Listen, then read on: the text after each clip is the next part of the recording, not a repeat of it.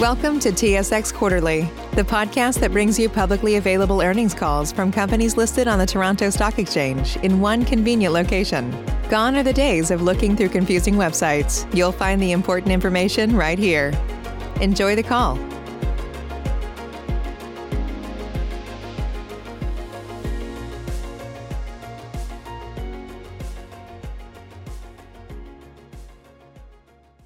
Good afternoon. My name is Victor, and I will be your conference operator today.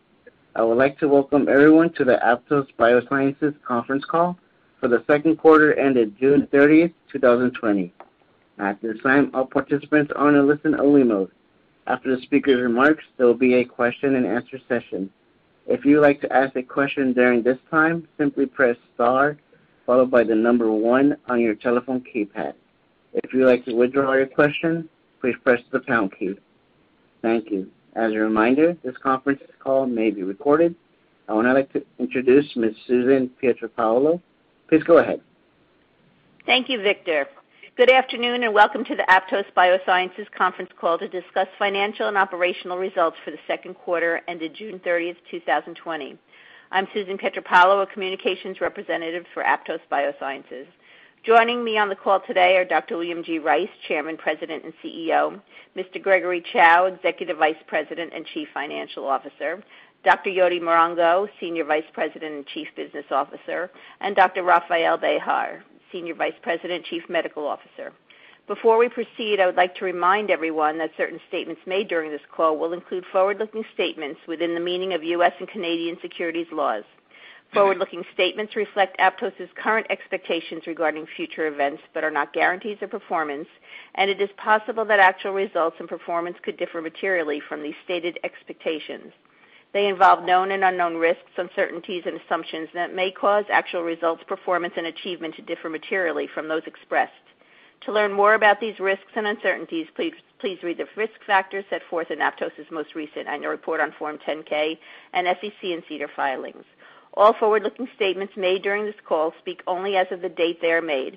Aptose undertakes no obligation to revise or update the statements to reflect events or circumstances after the date of this call, except as required by law. I will now turn the call over to Dr. Rice, Chairman, President, and CEO of Aptose Biosciences. Dr. Rice? Thank you, Susan. I'd like to welcome everyone to our call for the second quarter ended June 30th, 2020.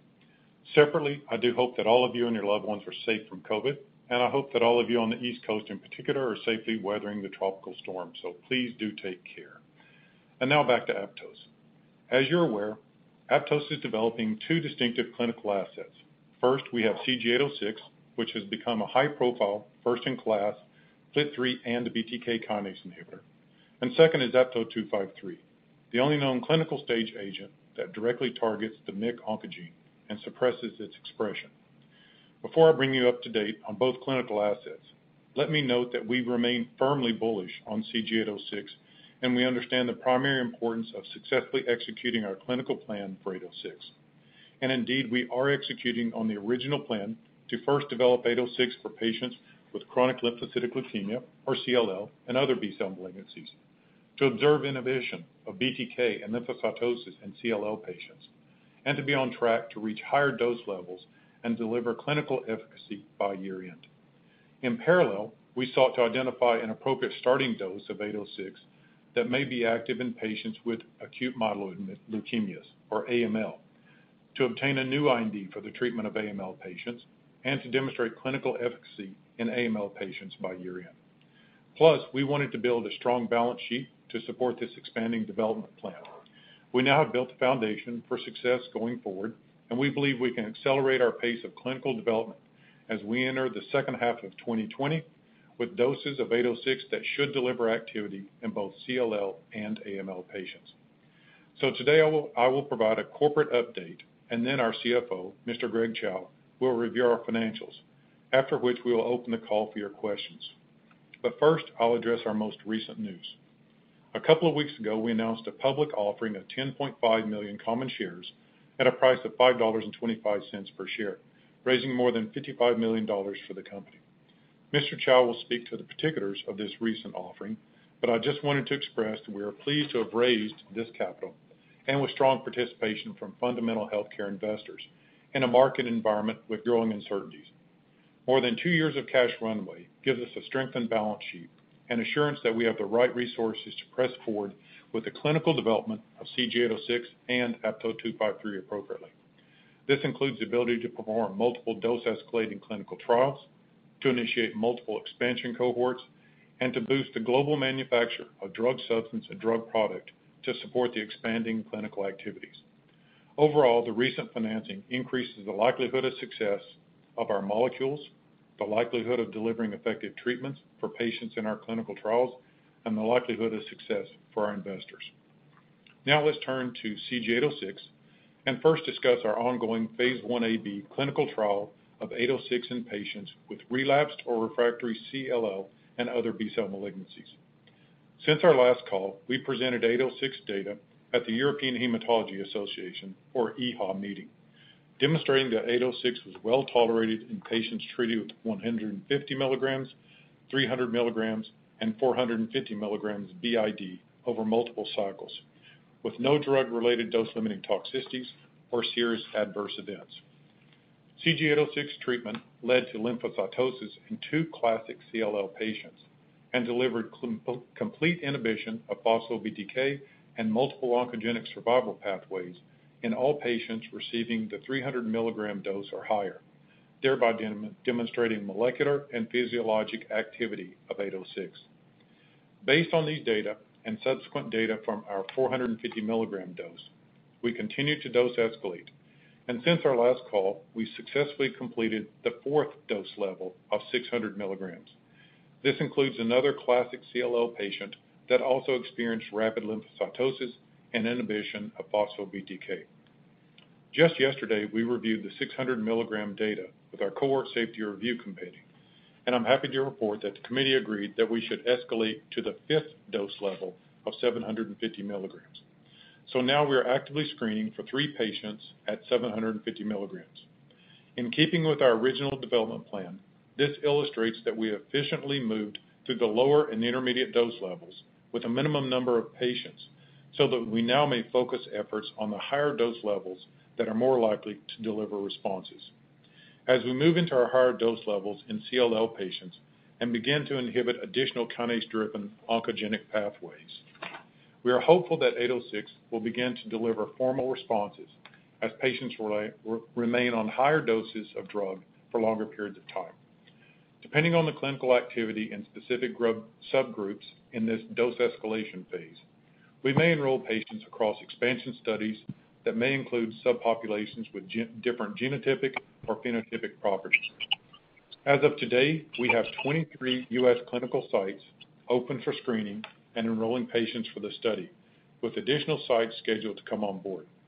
For more specific information on the B-cell malignancy trial and the clinical sites enrolling patients, please visit clinicaltrials.gov. Also, note that we plan to present more data at the higher dose levels during ASH later in the year, and we plan to do so in a separate corporate update event, much as we did last year. That allows us to provide a more extensive clinical data review and enter into deeper discussions with you.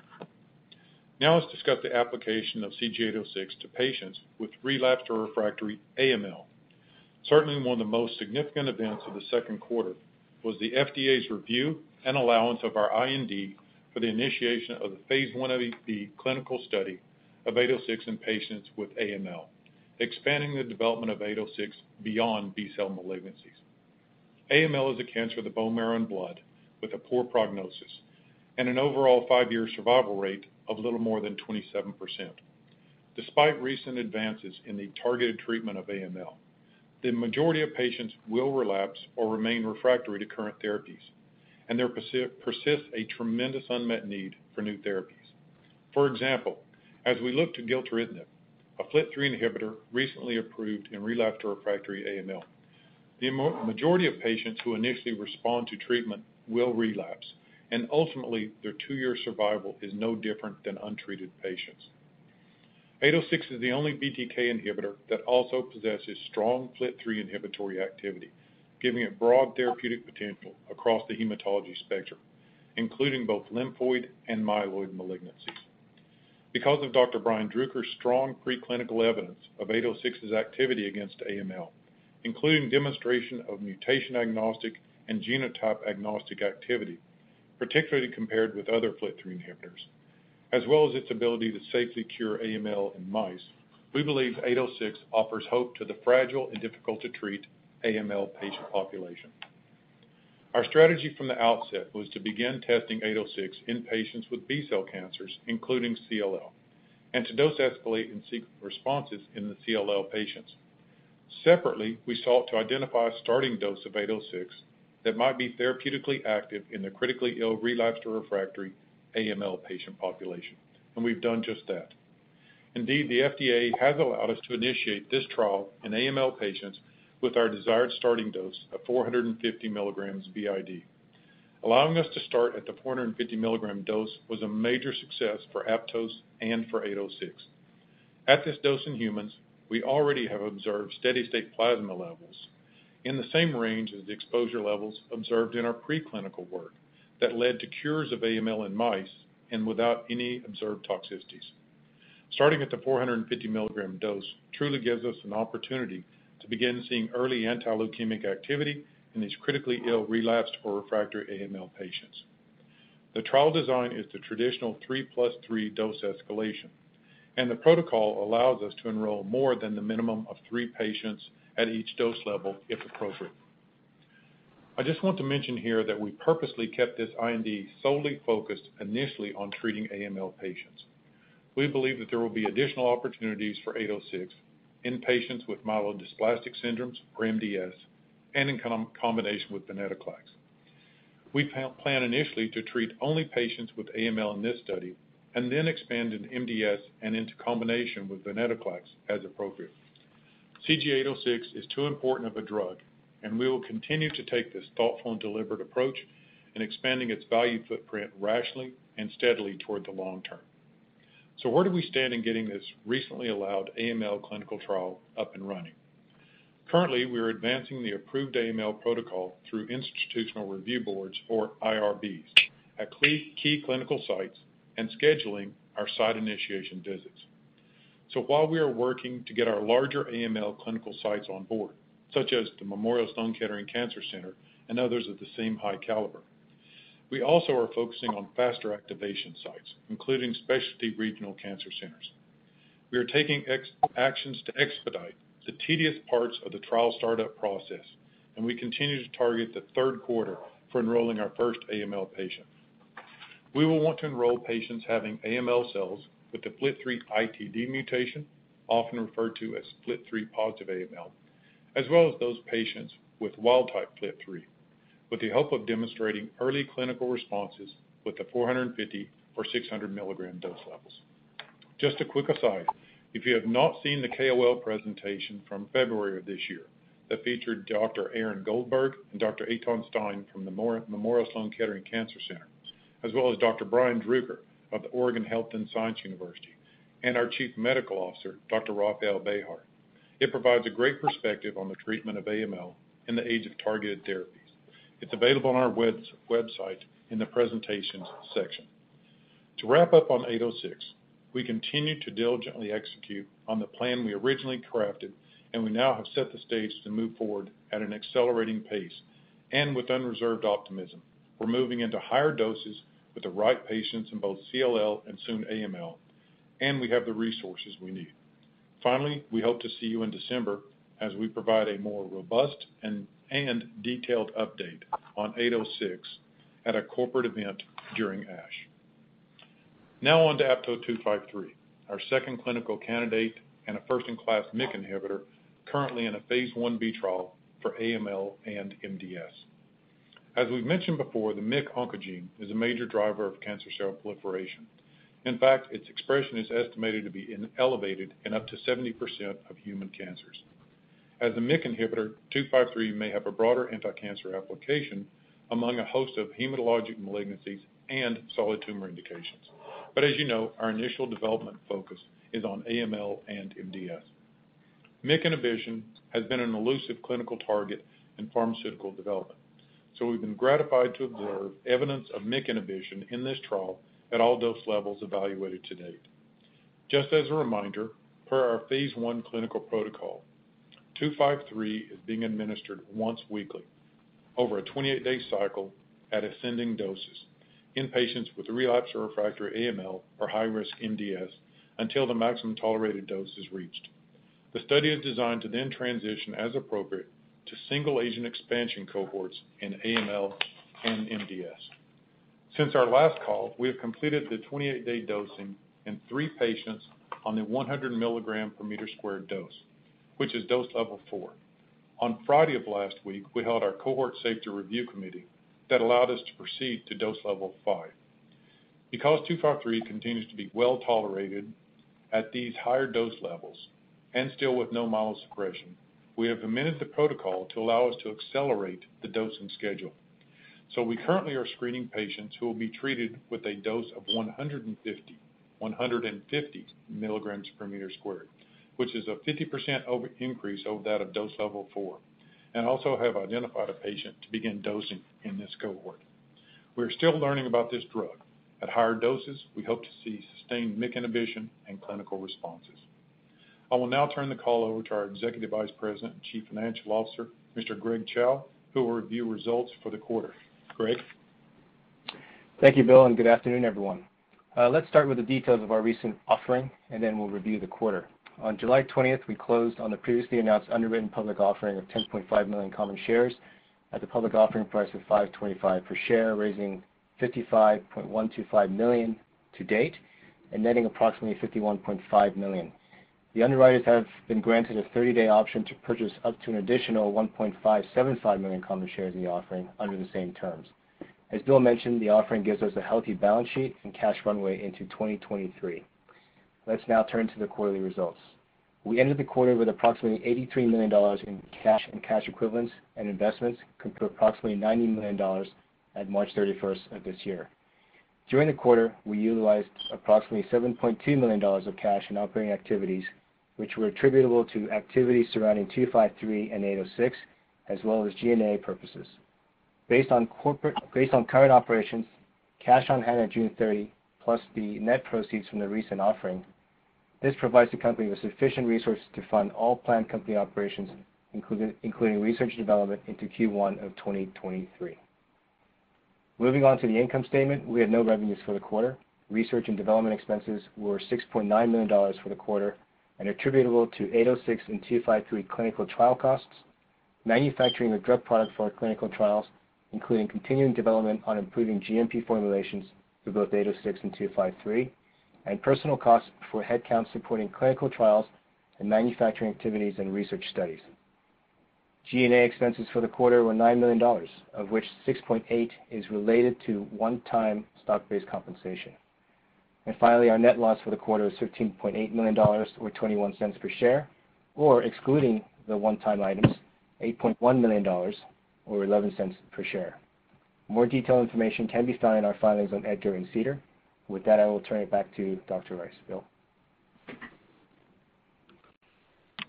Thank you, Greg. I'll remind everyone that on the line we also have with us Dr. Yodi Morongo, our Chief Business Officer, and Dr. Rafael Behar, our Chief Medical Officer. As we open the call for questions, please feel free to pose questions to any of us. Operator, if you could, please introduce the first question. As a reminder, ladies and gentlemen, to ask a question, you will need to press star 1 on your telephone. And to withdraw your question, just press the pound key. Our first question will come from the line of Tyler Van Buren from Piper Sandler. You may begin. Hey guys, good afternoon and congratulations on all the progress. I had a couple questions with respect to 806. So I guess you mentioned that you completed dose level 4 and that you had the one CLL patient who also achieved lymphocytosis. Is that the same patient that you guys referred to at EHA? And if so, if you're able to clarify that, is there an update that you can provide on that patient? And then the second question is with respect to the new higher dose cohort, the 5th dose level. I know that you guys are screening patients to enroll. Is there enough time to enroll those patients and potentially allow them to generate responses prior to the ASH data update? All right. Hey, Tyler. Thanks for coming on. So thanks for the compliments on the progress. For the first question, we have mentioned an additional CLL patient that came on the 600 milligram dose. That's dose level 4. That was a separate patient that also underwent lymphocytosis. So it was immediate lymphocytosis and inhibition, also BTK. So we're going to speak in terms of trends today rather than particular details on patients. But thus far, we've had patients at 300 and at 600 milligram dose levels. These are the classic CLL patients that entered the trial with some level of lymphocytosis. Those are the ones that if you have an active BTK inhibitor, that you would expect to see true lymphocytosis induced, and we have. So in all 3 classic CLL patients that have come into our study, we've seen drug-related inhibition of BTK and lymphocytosis. Now, with regard to dose level 5, the 750 milligrams, we just have allowance to move into that dose level as of yesterday. So we are screening for patients immediately. So the question is, will we have time to get the patients on study? And it usually takes at least 2 months, if you're fortunate, to see classic or formal responses in these patients. What I can tell you is we're trying to focus on CLL patients at the higher dose level as best we can. We've informed the sites that we do want to, in particular, have CLL patients.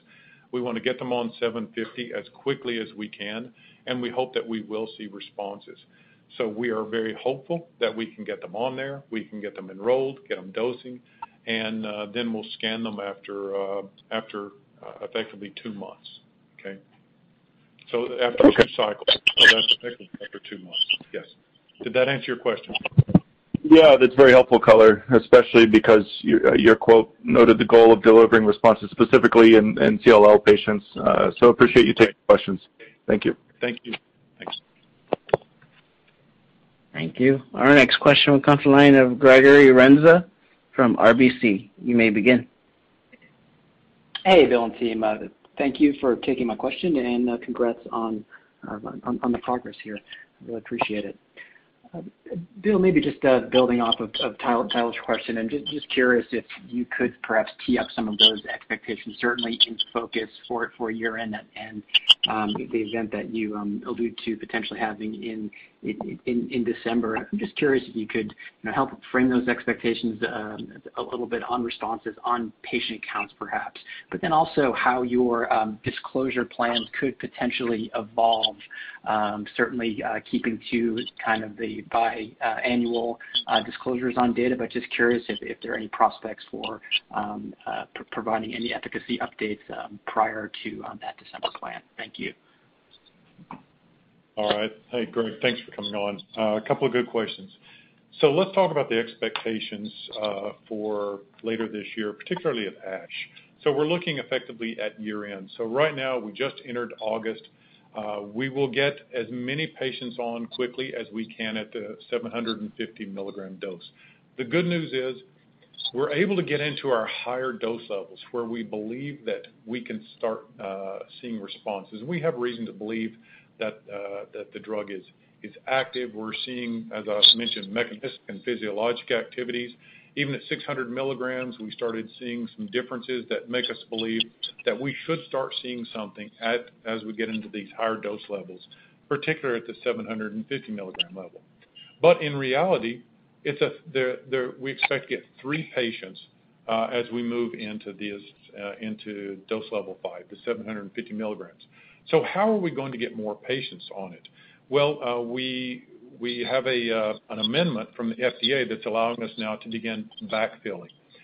So I think it's our chief medical officer earlier today was talking about it. It's almost backfilling is almost like a mini expansion while you're doing the dose escalation. So yes, we'll get patients on 750. We hope the majority of those are CLL patients, and that we hope then by the time that we reach ASH later in this year, that we'll be able to deliver responses. In parallel, we'll also be trying to backfill patients at the 600 milligram level. And then when 750 is shown to be safe, if it is, then we'll move those patients at 600 up to 750. And I should also say we have a couple of patients then at 450 now. They're going to be moved up to 600.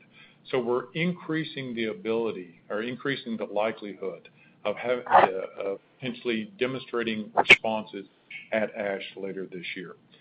So the second part of that, and I'll ask Dr. Behar if he wants to add to that in just a moment. But the second part of your question was disclosures. Is there anything possibly between now and ASH, between these mid-years? What I would say is I wouldn't expect anything for us to be disclosing anything between now and then. The reason is we've just gotten into the 750 milligram dose, the higher dose levels. We need time to get the patients on, to give them time to respond, and then hopefully we'll see something by December in ASH. But separately, we're also going to try to get the AML patients up and on the trial. As I said, we still continue to target getting the first patient enrolled in the third quarter of this year. If we can do that and we get a couple of patients on the 450 milligram dose level, get them through by the time we get to ASH, and maybe have some patients on the 600 milligram dose level, then that gives us the opportunity to have responses in AML during this period. And again, I'll remind you, AML, it's an acute leukemia, and typically you're able to view what happens in these patients much more quickly. With CLL, it takes typically at least 2 cycles before you see anything, but it can take anywhere from 2 cycles up to a year, 2 months up to a year. Whereas in AML, you would expect to start seeing something, reduction in blast the first month, and then possibly a response by the second or third month. And I'm going to ask Dr. Behar if he would like to add anything to that in terms of what to expect in patients. I think that was a great answer, Bill. I think you captured it perfectly, that just putting on the patients now at 750, having that ability to backfill will give us more opportunity to see responses at these high dose levels, and we're going to definitely push to do that. And I agree with your statements about AML. That's a disease that has very different response kinetics, and we should know sooner than we might for the B-cell malignancies that take much longer to demonstrate responses. Yeah. So the irony is there, even though we started the B-cell malignancy trial earlier, it takes those patients longer to show responses. And it may be that even the AML might show responses earlier, even though we're starting it later, but we are starting at a dose that we believe can show activity. So, Greg, I hope that answers your questions. If not, let us know. It sure has, Bill and Dr. Behar. Thank you. And actually, it also answered my follow-up question, which was around the backfilling.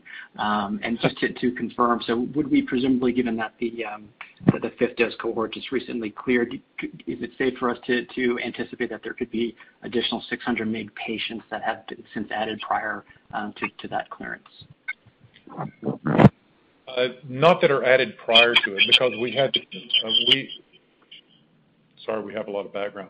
So in reality, the 600 milligrams, you have to get 3 patients and show the FDA, not the FDA, CSRC, that you have 3 patients that have completed safely that cohort. You can then move up to 750. Only then can you start backfilling on the 600. So right now, we're going to try to both get patients on the 750 immediately and the 600 as quickly as we can. Thanks for taking the question. Okay. Thank you. And our next question will come from the line of John Newman from Canaccord. You may begin. Hi, guys. Thank you for taking my questions and good progress here on both of the agents in clinical trials. So I guess a question for Bill. Bill, you mentioned that it seems like there was an additional patient at the 600 milligram dose where you saw some signs of lymphocytosis, which is great. I'm just wondering if you happen to notice any of the other changes that can go along with a response. For example, if you saw an increase in platelets, hemoglobin, if lymphocytes, decreased in the bone marrow. Just wondering if you can tell us anything, maybe broadly speaking, if there were other markers that you noticed that seemed to,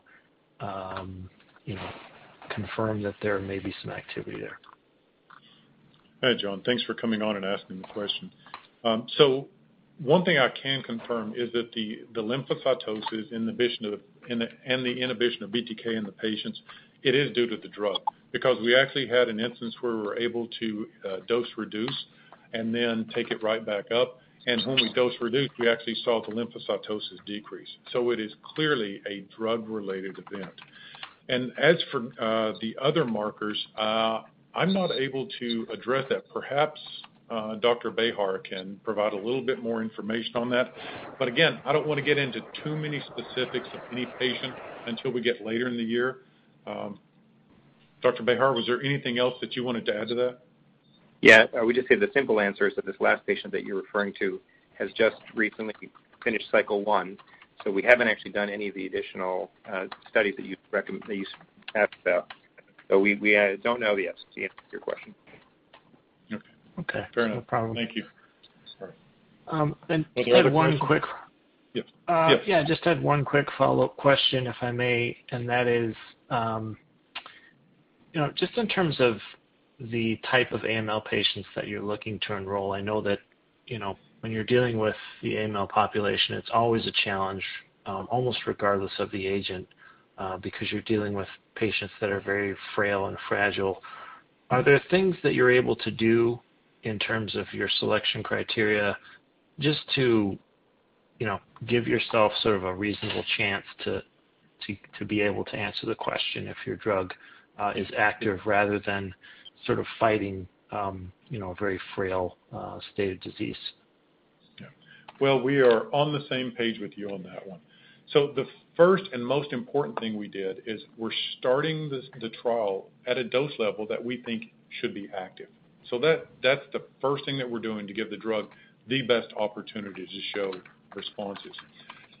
Secondly, one of the most highlighted feature of this drug in terms of AML is the fact that we believe it can be developed for FLT3 positive as well as FLT3 wild type patients. So again, about a third of the patients have the mutated FLT3, 2/3 of the patients do not. They have wild type FLT3. So we want to be able to treat those patients with the wild type FLT3.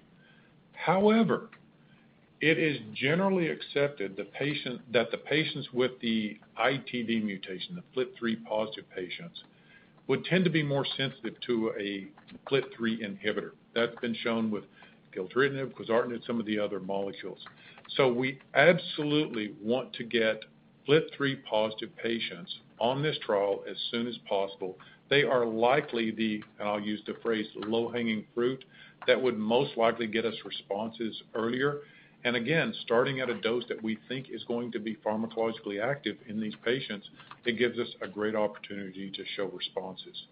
And again, well, that's where we are, and we hope that we're able to get to both FLT3 positive as well as the wild type on.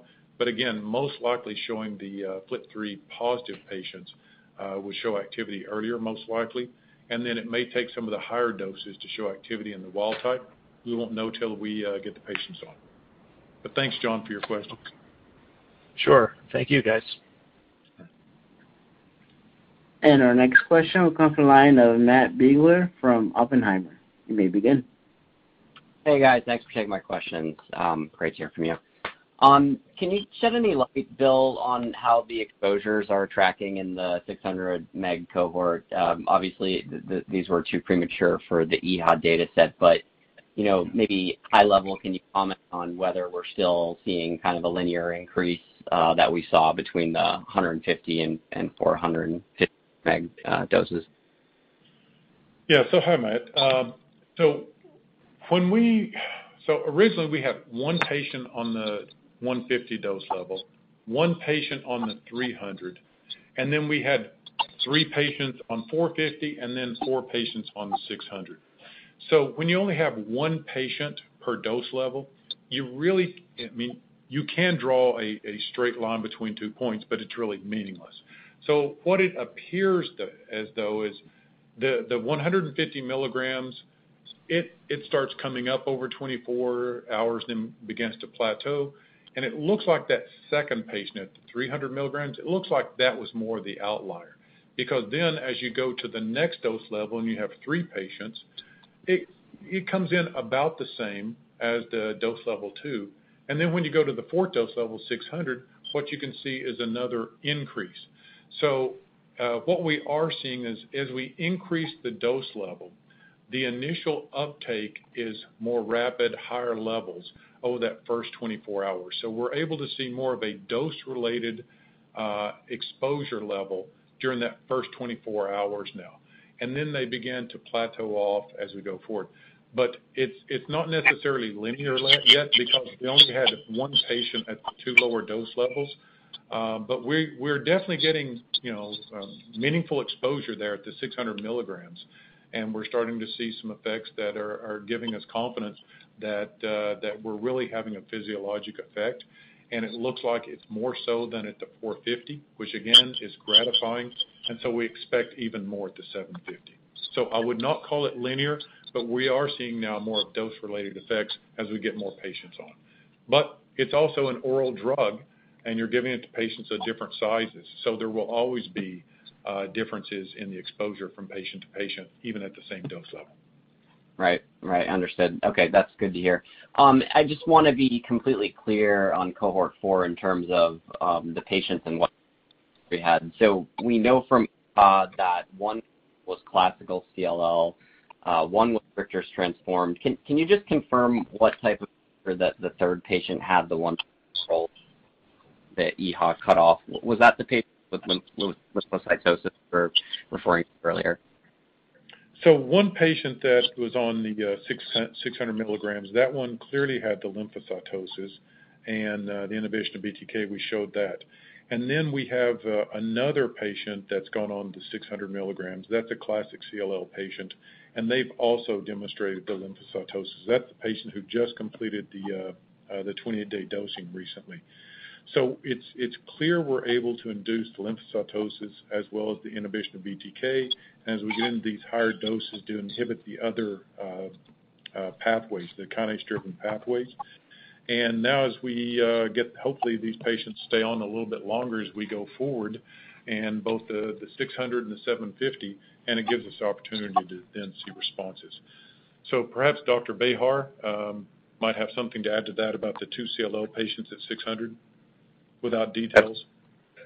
Right. So we had one CLL patient at the beginning of the cohort, and then we had the most recent patient complete the cohort. So 2 classic CLL patients with pre-existing lymphocytosis were in this cohort. Right. Got it. Congrats on the progress, guys. Thanks for taking my questions. Thanks. Thank you. As a reminder, to ask a question, that'll be star 1. And our next question will come from the line of Naureen Quibria from Maxim. You may begin. Hi, thanks for taking my question. I guess the first one for me would be on the 253 program. It's been running sort of under the radar. Will you have any clinical updates shared at this year's ASH, and what kind of data would we be likely to see if so? So thanks, Maureen. Yes, we do plan on presenting data at ASH, but you're right. Most people, it's flying under the radar screen, so we're not getting many questions about it. But as we mentioned, COVID was somewhat of a setback because that's an IV-administered drug, but once the clinical sites became accustomed to dealing with it, they were able to then start getting more patients on. We completed cohort 4 at 100 mg per meter squared. We're clearly seeing an increase in the PK exposure there now, getting into the range that we had hoped we would get into.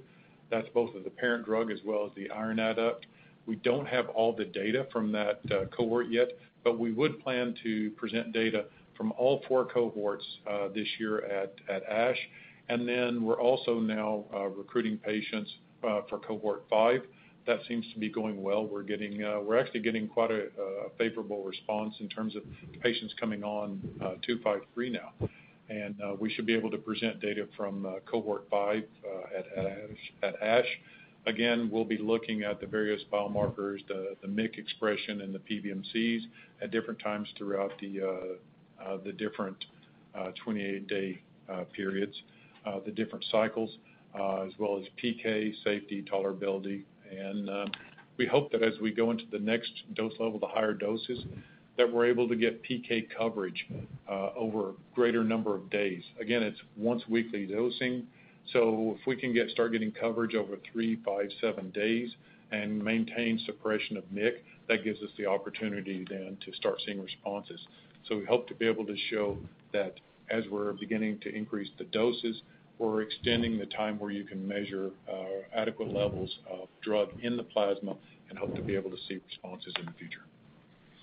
Great, thanks. And then in terms of the CG806 study in AML that you're about to start, you mentioned that you're going to have both FLT3 wild type and mutated patients.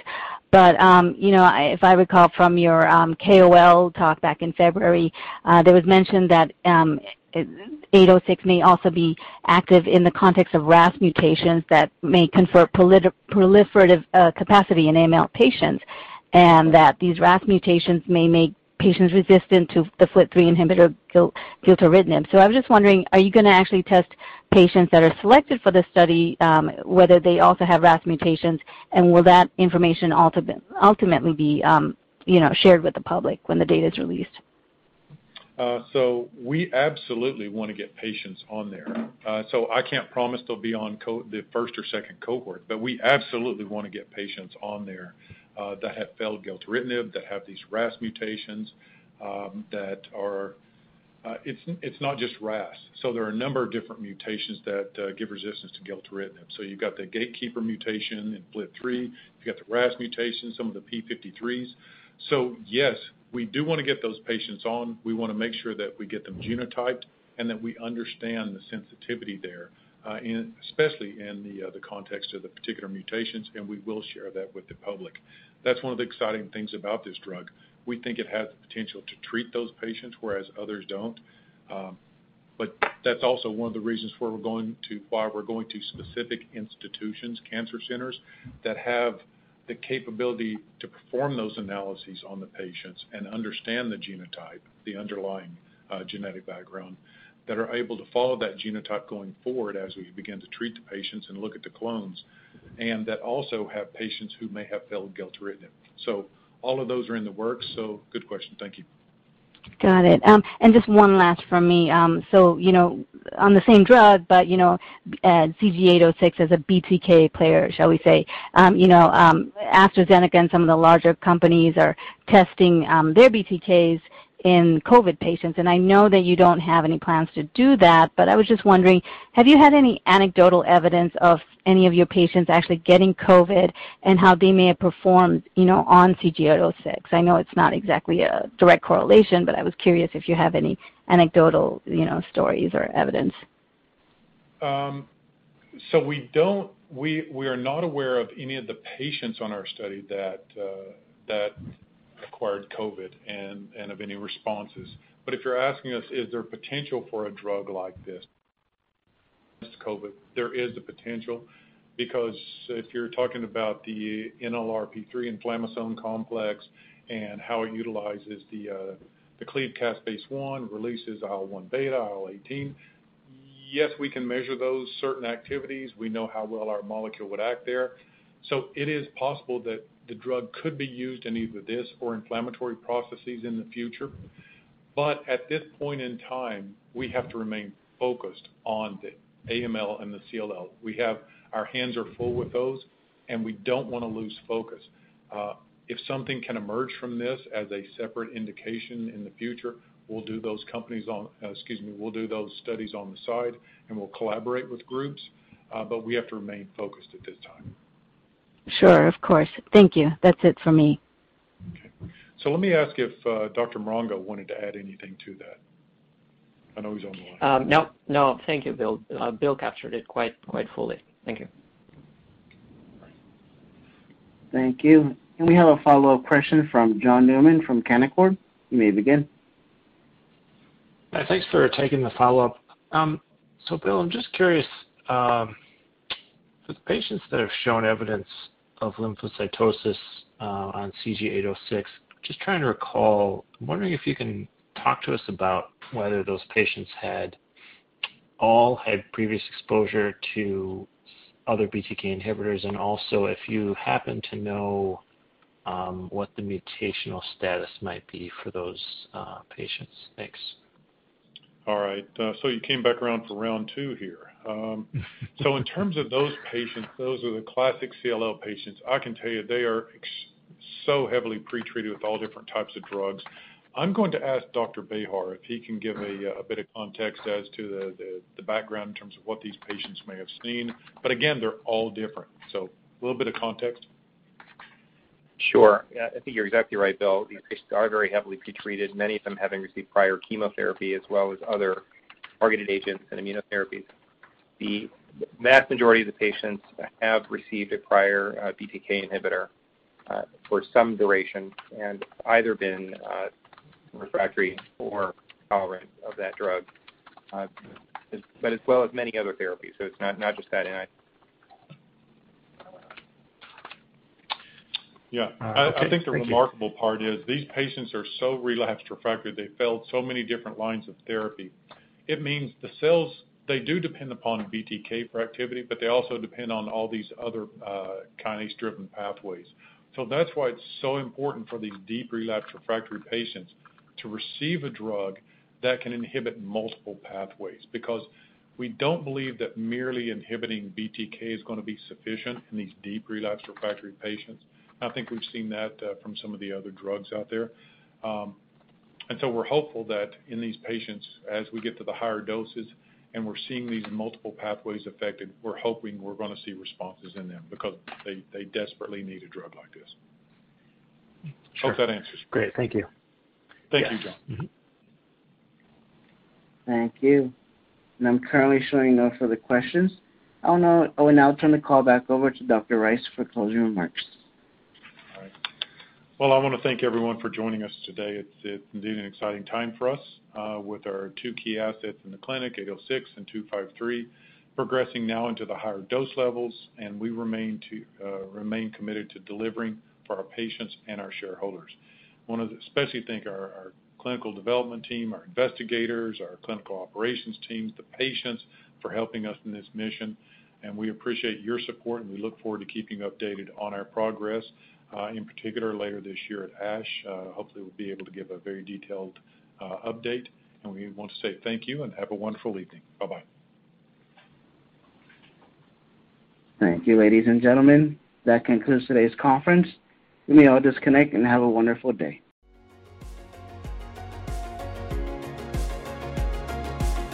Thank you for listening to TSX Quarterly. If you enjoyed the cast, remember to leave a good rating. And remember, for any additional inquiries, please consult the company's investor relations section on their website. See you next time.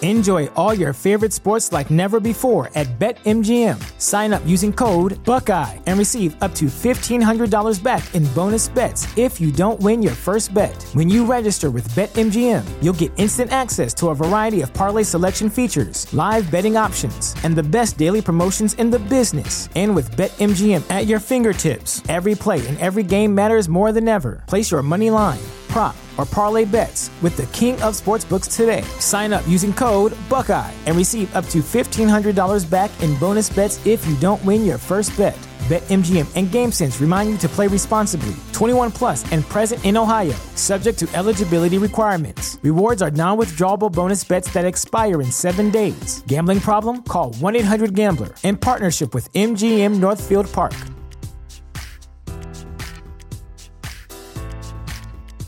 Support for this podcast and the following message come from Corient. Corient provides wealth management services centered around you. They focus on exceeding your expectations and simplifying your life. Corient has been helping high achievers just like you enjoy their lives more fully, preserve their wealth, and provide for the people, causes, and communities they care about. As one of the largest integrated fee-only registered investment advisors in the U.S., Corient has deeply experienced teams in 23 strategic locations. Corient has extensive knowledge spanning the full spectrum of planning, investing, lending, and money management disciplines. Leverage Corient's exclusive network of experts to craft custom solutions designed to help you reach your financial goals, no matter how complex they may be. Real wealth requires real solutions. For more information, connect with a wealth advisor today at Corient.com. That's Corient.com.